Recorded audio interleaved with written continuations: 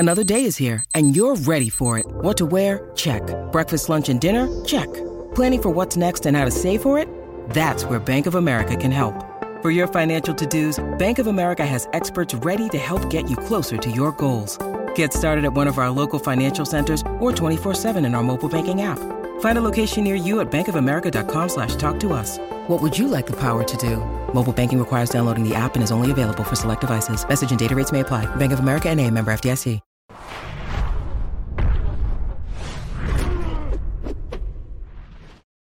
Hello, everyone, and welcome to episode 7 of Morning Kombat Extra Credit. I am your host, Luke Thomas. I'm, of course, just one half of the hosting duo for regular Morning Kombat, but this is Morning Kombat Extra Credit. This is where we get to the fights that we didn't have time for on Big Morning Kombat. So, first things first, thumbs up on the video. Hit subscribe. If you're listening on an audio podcast, do be so kind as to recommend this to a friend or leave us a nice review on the platform on which you are listening to it.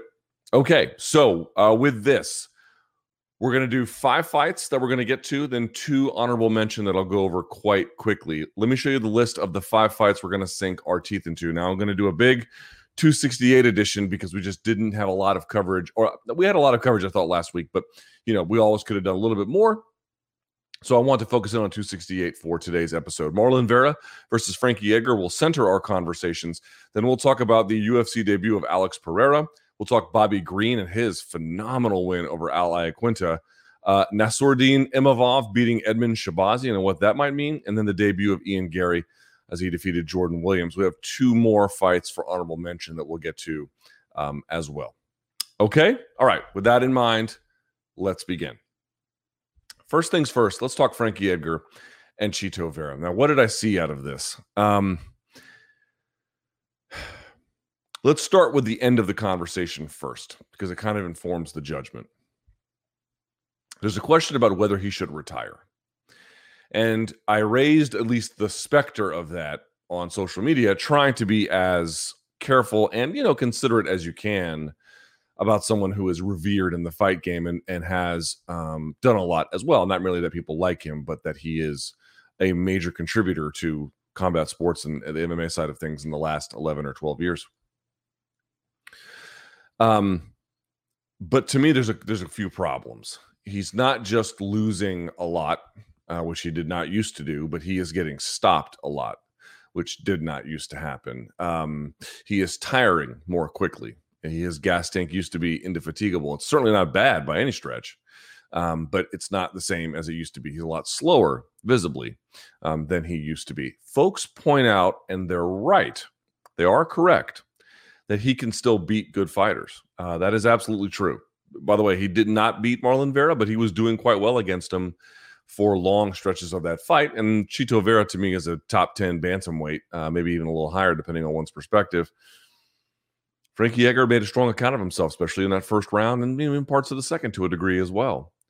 The issue is not whether or not he can beat fighters. He can do that. The issue is at what point are we pursuing something where the cost outweighs the benefits? Now, those benefits will change to folks, like not losing your career and hanging on for various other reasons that can keep people lingering. But I'm just trying to point out here something. To me, there needs to be a different and broader conversation around retirement. People usually make it out to be, well, once your physical skills begin to decline and you're losing fights and you can't win anymore, well, then it's time to go. Here's the issue. He has experienced a ton of trauma, a ton, and yet he can still win fights. To me, it's not a question of whether or not he can beat good fighters. So I don't think he can beat championship caliber fighters. I think certainly those days are gone, so he can't beat that kind, which of course is all he ever used to be. So even that is a bit of a difference. But I mean, I just want to go through his record here for just a little bit. First of all, in his last 5, he's 1-4. He's 2 and let's see, 1, 2, 3. So he's 2-6 in his last 6, but then he's 2-7. Or excuse me, what am I saying? He's 2-4 in his last 6. He's 2-7 in his last what is that, 9 or 7, whatever the fuck the number is. The point being is, yes, he's 2-5. Excuse me, he went from 2-4 to 2-5. I keep jumping numbers here. I apologize. You get the idea, though. He's not losing to chumps, but consider Brian Ortega, was sort of the first loss that kicked this all off. He lost to Jose Aldo, but he went the distance with him. Then he beat Jeremy Stevens, and he beat Yair Rodriguez, right? And he beat him quite badly. Stevens was a interesting fight, but he won that pretty cleanly. Then he loses to Brian Ortega, no big deal, and he rebounds against Cub Swanson. But then he has a decision against Max. Okay, he gets stopped by Chan Sung Jung, so now he's been stopped 2 in his last 4 fights at that point. He beats Pedro Munoz, incredible accomplishment. He gets stopped by Corey, and now he gets stopped by Marlon. So now you have back-to-back stoppages, right? And you could say what you want about this one. I thought the stoppage was clean.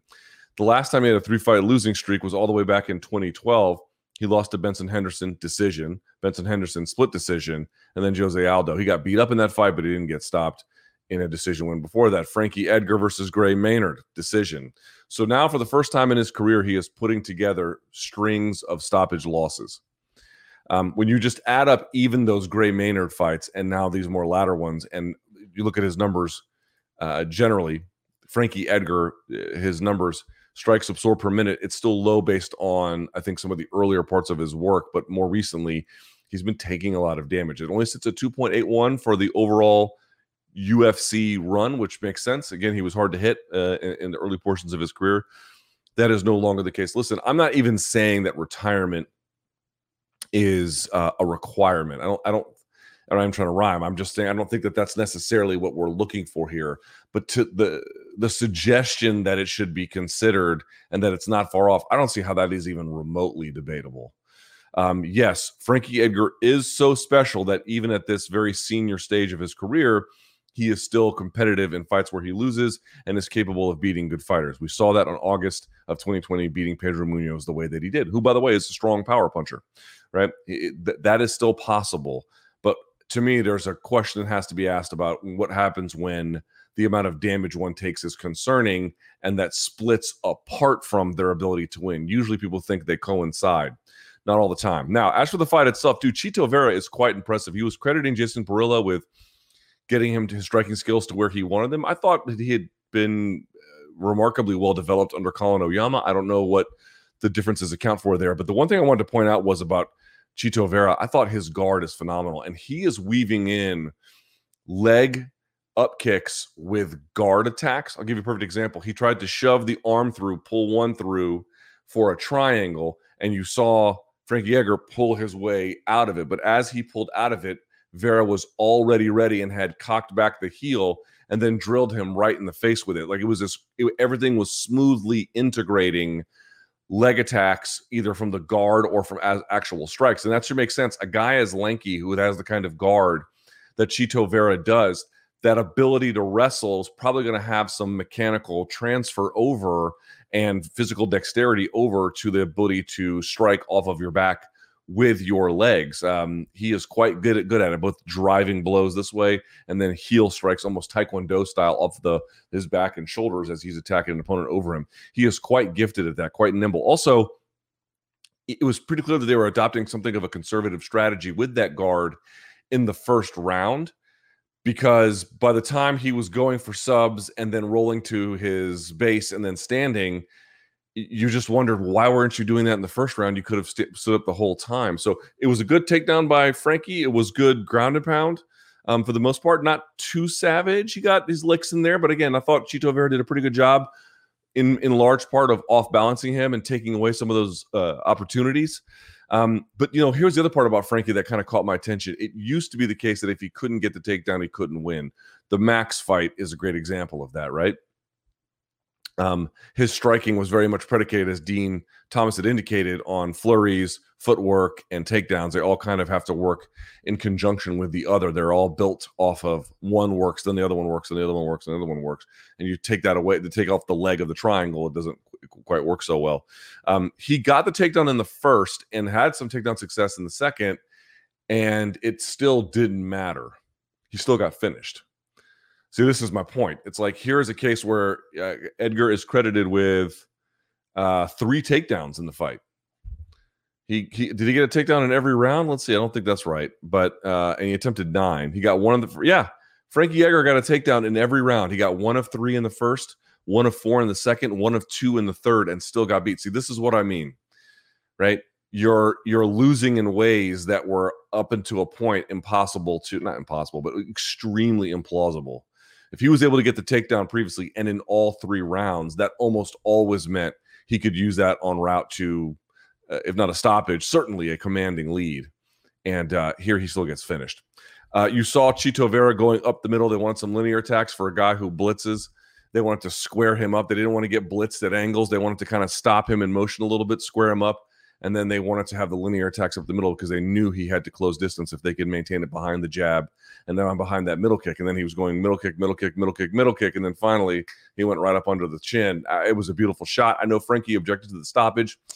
Could have gone a little bit longer, maybe, but I certainly feel like, again, within the understanding that every referee is going to have a slightly different strike zone.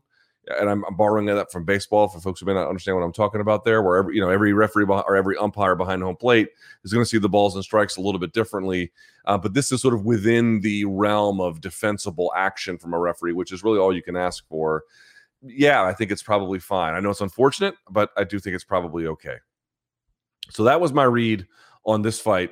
Great job by Marlon Vera, who is a talented bantamweight, and if not automatically a moment for Edgar to retire right away, I think we all need to begin to wrestle with the fact that whenever the end may come, it's probably sooner than you might think, or maybe perhaps it should be, depending on one's perspective there. Okay, second on the list, let's go to the UFC debut of Alex Pereira. We have some stats on this. They're not too effective or meaningful. 2 of 7 takedowns from Andreas Michailidis, or however you pronounce his last name. He did what he was supposed to do, but it was weird. Like in some of his takedown positions, he has his head kind of squashed all the way over because he wasn't using it very effectively. That was kind of a strange thing. He was able to kind of get the takedown. I would call, did they grant him one? Yeah, the 2 of the 7. I would call the takedown defense of Alex Pereira decent. I'd call it decent. I certainly would not call it bad. That would be incorrect. It might be much more open to he might get taken down a lot more against a more, Derek Brunson would probably give him some problems maybe if he didn't get knocked out. I do think that Alex Pereira, by the way, is capable of knocking out probably any top 10 or top 5 middleweight if they stand long enough with him. But you get my point. Like, it was good enough for this fight, clearly. It's probably good enough for another level above it. But I guess the read I'm making is that it still has a little bit of work to do. He did not do a great job of forcing separation. He was pretty good about using the fence. His base wasn't really wide enough. Some of the hand fighting and whizzering details got him into a little bit of trouble. So, there's a few more things that I think can be cleaned up, or think probably will get cleaned up, and he'll be able to defend against a higher level opponent. The only issue he runs into is he's 34, right? He's not the youngest guy in the world, but then he comes out and does the jumping switch knee and lands it to perfection. I mean, here's really the reality about standing with this guy. It's just a matter of time before he's eventually going to get you, even if not necessarily the full-on KO or TKO. He'll land something with enough effect where it just has devastating consequences, one way or the other. He's got that kind of ability. So this was I actually think a really good job by the UFC in matchmaking. Let's get this guy just the right opportunity, just the right, this is let's see exactly where, from a very basic level, let's see where his takedown defense is and make some calls accordingly. He passed this test. I'm not going to say barely, but I wouldn't call it with like flying colors in terms of the takedown defense. It was good. It was good enough, but definitely some room to improve, and definitely needs to make that improvement pretty quickly if it's going to happen for him. There was one sort of note from a commentary perspective. I did hear like Joe Rogan going on and on about Pereira's power. I do think Rogan is right to highlight that he does have tremendous power. He does, but he's got a lot of great setups, and he's got a lot of great tactical approaches that bring that to life. It's not just that he's Vanderlei, and I don't think Joe was suggesting as much, but I just want to be clear. Yes, he's got big power, but he's also got great accuracy and timing and clever setups that allows him to land cleanly. Also, a lot of defensive lapses in some of his opponents that you think I will go away a little bit as he climbs the ranks of the middleweight division. But he is powerful, but he's a lot more than that. Just want to be clear. Okay, Bobby Green taking on Al Iaquinta. Let me pull this up here for just a second. Some of my other notes. This was a very interesting result. But this is Bobby Green's, I won't say best performance to date. I don't think that's probably fair, but one of his better ones for sure. So he wins via TKO at 225 of round one. Bobby Green has been an interesting guy, and I'm going to read you his record and show you. He has some impressive wins, to be sure, but he's also got a few fights where he was in them, but, you know, he made a strong account of himself in a losing effort. Like the fight before this one against the Fiziev, similar kind of thing. He was kind of hanging with Fiziev and landing. He did well, but not enough to win the fight, although he got fight of the night. He had a war with Lando Venata, but he won that one fight of the night. But he lost to Massarin Duba. He lost to Drakkar Klose. By the way, those are all decisions. He had a decision loss to Rashid Magomedov. He had a decision loss to Edson Barboza. He did get stopped by Dustin Poirier all the way back in 2016. And he's beaten a who's who of names all along the way, going back to his Strikeforce days. But, you know, listen to the real wins before this. Clay Guida, Lando Venata, Alon Patrick, Eric Koch. The Josh Thompson one he got, but that was later stage Josh Thompson, James Krause, Jacob Volkman, and so forth. Iaquinta is up there with, I mean, Josh Thompson is probably the best name on the resume that he's got to win over, but given the time at which he fought him, still impressive. But I don't know. Iaquinta might be his best win. It legitimately might be his best win because Al's been a top 5 guy in this division. I don't think he's top 5 at the moment. I know he's been off for a while. I think it was like 2 years. Let me double check that. Let's see. And then we'll talk about the fight itself. Yeah, he last fought Hooker in, October of 2019. So he's been off for a really long time. By the way, he's lost 4 of his last 5. The one only has Kevin Lee, although one of the other losses was Nurmagomedov on last minute notice. So more like 3 in a row. But you get the idea. Okay. So Bobby Green has always had these moral victories in fights where he's competitive but kind of loses. This was the first time where I thought you really got a sense of his overall ability. He's got nice wins via decision against some good opponents, but a lot of times it's just by decision, where he has to kind of grind it out a little bit. He has flashes of brilliance. Here he was just in a flow state from the get-go. There was a real difference, it seemed to me. Al was walking into a lot of punches. I think that you had a guy in Bobby Green. You saw Dean Thomas talk about his hands being down, but also his timing to deliver those. Yes, he couldn't see them, but he was throwing them just at the right moment to split Al's timing or just get ahead of any kind of exchange, to land at his range before Al could change the equation there.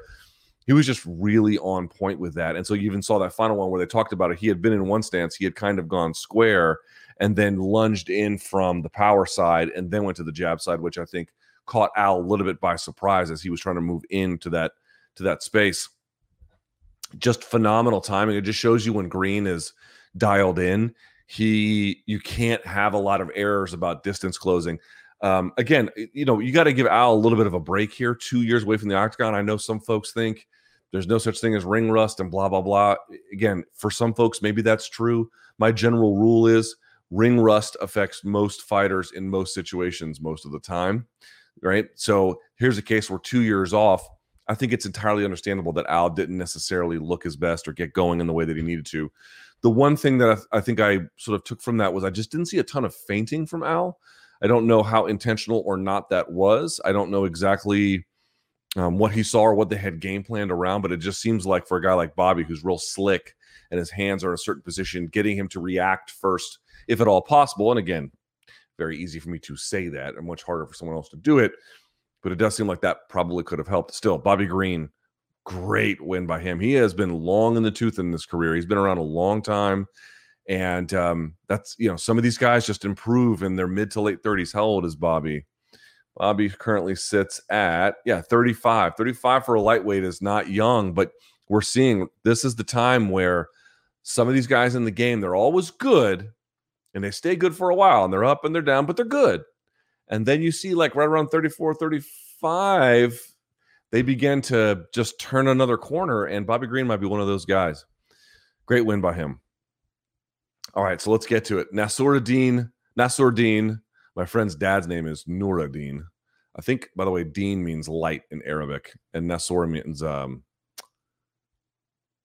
like like faith, so like light of the faith, something like that. I'm not quite sure how it translates. Imavov taking on Edmund Shabazian. Jesus Christ, Edmund Shabazian's in a bad place.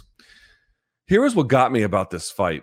And by the way, let me give you the exact reading on the victory. 4:42 of the second round. He didn't make it to the third, man. Okay. At range, Edmund Shabazian is a handful. Accurate, powerful, great timing, linear, good footwork. He's good. He is excellent, actually, at range. So I don't understand why he was at many times accommodating Imavov in close range. And the other thing that just blew my mind was, I mean, I get Imavov was trying to put the fight there at times, but then he would reverse and then just accommodate it rather than like, you need to be thinking about not getting away. You need to be thinking about creating the distance that brings your distance striking game to life as a must, as a premium, right? Like something in the way that Israel Adesanya would do it. He would fight in the way in which he was made to, but then if he wasn't made to anymore, he's right back to where he needs to go, and then he just kicks the shit out of people. So I didn't see that instinct, number one. Here was the other problem. His wrestling looked pretty good, certainly much improved. It was his grappling. I didn't get. Listen, you guys know, man, I'm going to cheer for the Armenian guy 10 times out of 10, right? My mother was Armenian. I'm always going to be trying to, their success is always going to be important for me, but he gets to the ground and then just kind of falls apart. I did not see any defensive urgency in the grappling game, which can tell you maybe one of two things or more than this. My two best explanatory hypotheses are, one, he got tired. And if you've got gas issues at that point from that kind of a fight, then that's a larger problem. And the other one was he knew he was outmatched there and so realized that there was a futility in overly trying to spaz out and resist, in which case, why is there that much of a gap? Imavov is good on the ground, very good. I don't mean to say that this was something that like anybody could have beaten. Quite the opposite. Maybe he would have won no matter what, but like there was just an ease with which he found mounted crucifix that should not have happened.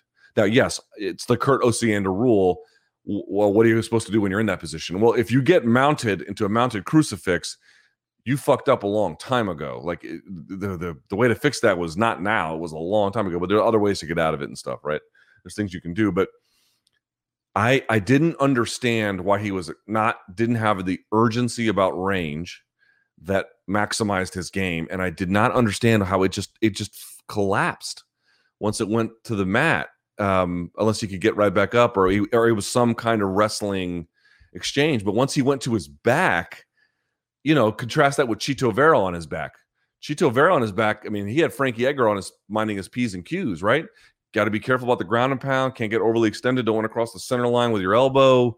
Watch your posture. Watch out for submission threat. Watch out for the up kicks on the submission threat. Like he's working. And by the way, and recapturing guard, like preventing the pass. Frankie Edgar is a black belt in jiu-jitsu. He knows how to pass guard, probably really well. Contrast that with what you saw here.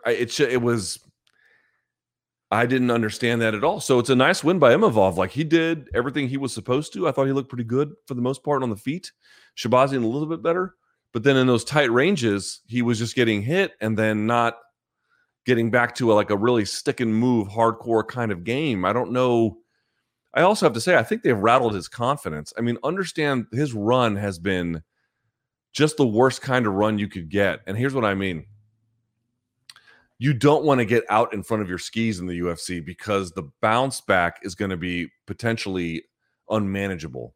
What I mean to say is you want to get don't, like coaches out there, don't rush your fighters. Don't fucking rush him, man. Don't do it. Golly, because you're going to get in a situation like this. And he is only 23. This is a resolvable situation, you hope, unless they've absolutely ruined his confidence, which I wonder about as well. What sucks about what happened to him, and I was cheerleading it the whole way too, but kind of gave you the heebie-jeebies. He made his Contender Series debut after just 6 fights. It's like at 21, just 6 fights. Like you need a little bit more time, man. That's the first part.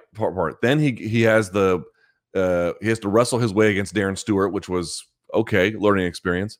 Blew away Charles Bird, blew away Jack Marshman. Then they jumped him up to Brad Tavares. Now, Brad Tavares did lose. He loses via head kick in the first round. And you're thinking to yourself, my God, this guy Shabazian just can't lose. But then they put him into the portion of the swimming pool that he just cannot handle. Derek Brunson put a beating on him. Jack Hermanson put a beating on him. And now Imavov, who's a good fighter, but not up to this level previously, put a beating on him. So he's had 3 beatings basically in a row. Dude, they got to dial it back big time with him. They should start from scratch at this point, as far as I'm concerned.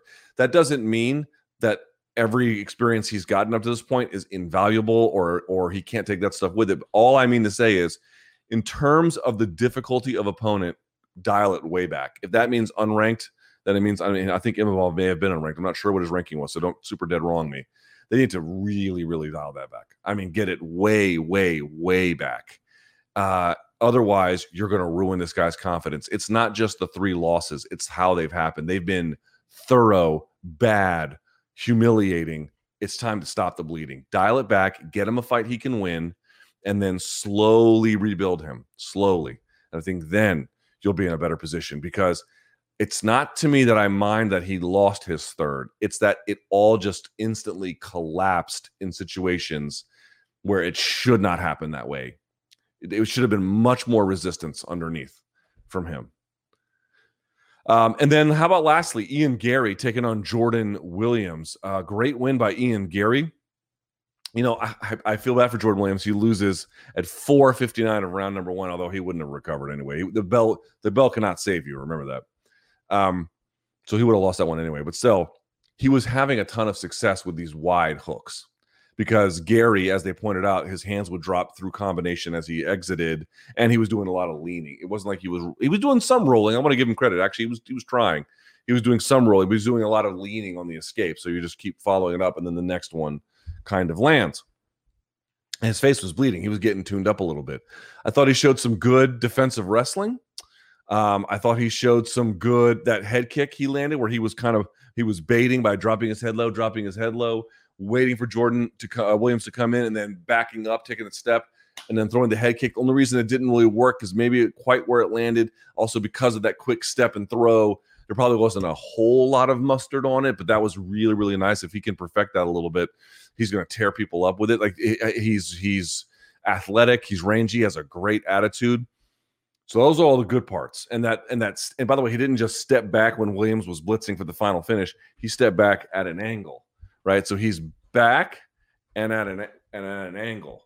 And so it was because of that, he was able to get on the inside of the punch. He split the timing. It was perfect. I mean, that was beautiful. Beautiful work from Ian Gary. He should be super proud of himself. But he is young. He himself said it. So with every young prospect, there's going to be good. There's going to be bad. The bad was, obviously, I think you guys can tell, he has some defensive issues that are going to be necessary to work on. And he's in a great camp to get that done. I'm sure he will. Could be just a matter of time. This is, we're just talking about something. None of these fighters are perfect. And I think for the ones at the beginning of their journey, you're going to see some of their issues a little bit more on display. Definitely some things in the striking department to clean up. Maybe some choices about offense, which weapons to use at certain times, you could argue as well. But you can see his counter punching and his absorbing of pressure is going to be formidable. And I think he'll have he seems like he has the kind of disposition to want to put guys on the back foot anyway. So a ton to like, but he was definitely getting hit a little too much from straight and hooking punches. So there's some defensive issues there. But for a UFC debut, unbelievable finish, flashed some real strengths. Yep, along the way. So the package is good, but as an overall fighter, but definitely some things to clean up for sure. All right, very quickly. 2 pieces of honorable mention, if I can go to it. 1, Patchy Mix defeating James Gallagher. Oh, this was a bad loss for Gallagher, man. I like the guy a lot. I really do. I thought his choice to go to Glory MMA and Fitness is and remains the right one. He is beloved in his home country, which you could see. I like the guy a lot. I think he gets a bad rap in the media. And I fear that, listen, he was on a 4-fight win streak. Bellator was giving him fights to get back right. At some point, they have to walk through that door as guys who can beat other good fighters. And he just hasn't quite done that yet. Now, here's the good news. He's 25 years of age. I didn't like a lot of the choices. He was pulling guillotine in the second round and then just didn't really seem to either want or have the ability to get up. Patchy Mix is a phenomenal grappler. Please don't think he was fighting some scrub because he's not fighting in UFC. No. Patchy Mix is excellent. But he looked a little languid from the weight cut. Anyway, for James Gallagher, he's 25. It's time to go back to the lab and just really, really work on skills. Maybe putting on the gi or something, just getting back to really establishing I'm almost say that metaphorically in a way, just getting back to classes, showing up, learning as much as you can. And, it's easy for me to say that, like, oh, don't take fights, but this is how they make their living. But I'm just saying, you're asking me like what's needed. What's needed is some time in the lab and opponents that are suitable for him. And I think probably in a couple of years, he can turn a corner. But he's in a space where they want him to headline, and he's not ready to beat headlining guys yet. It's just the reality at this point, but not forever. And by the way, great win by Patchy Mix. He sat to guillotine, and did you notice? If you look, you can see all of the back of the neck of Gallagher, and you can see the back of his and the base of his skull. In fact, when Patchy Mix was sitting for it, he was sitting in a way where it was like a Jeff Glover type, where the grip was just around the crown of the head. That's a special guillotine to pull off, and Patchy Mix did it in the main event. That's very, very impressive, number one. And then last thing I would say is Phil Hawes and Chris Curtis. Phil Hawes looked great, but then I think got a little bit too confident with the range in which he was throwing and stopped feinting and just walked right into one. And that was all it took. I feel so happy for Chris Curtis, although it wasn't like he was like shining before, but he was being patient, found his moment, and then he won the fight. So we'll see what happens with him. Great win for him. I feel bad for Phil Hawes because he just can't quite seem to. He seems so skilled and so athletic, and yet still gets stopped a lot. And it just shouldn't be that way. I don't know how much more I could say about it than that. But overall, congratulations to all the winners and to all the folks who didn't end up on the winning side. We still appreciate that you fought, and I'm sure there'll be a better day for you ahead. All right? So that's what we have here on the podcast today. Like the video. Thank you guys so much for watching. What did you like? What was your favorite fight? Leave a comment below. And yeah, I'll see you guys next week for episode 8. And until then, enjoy the fights.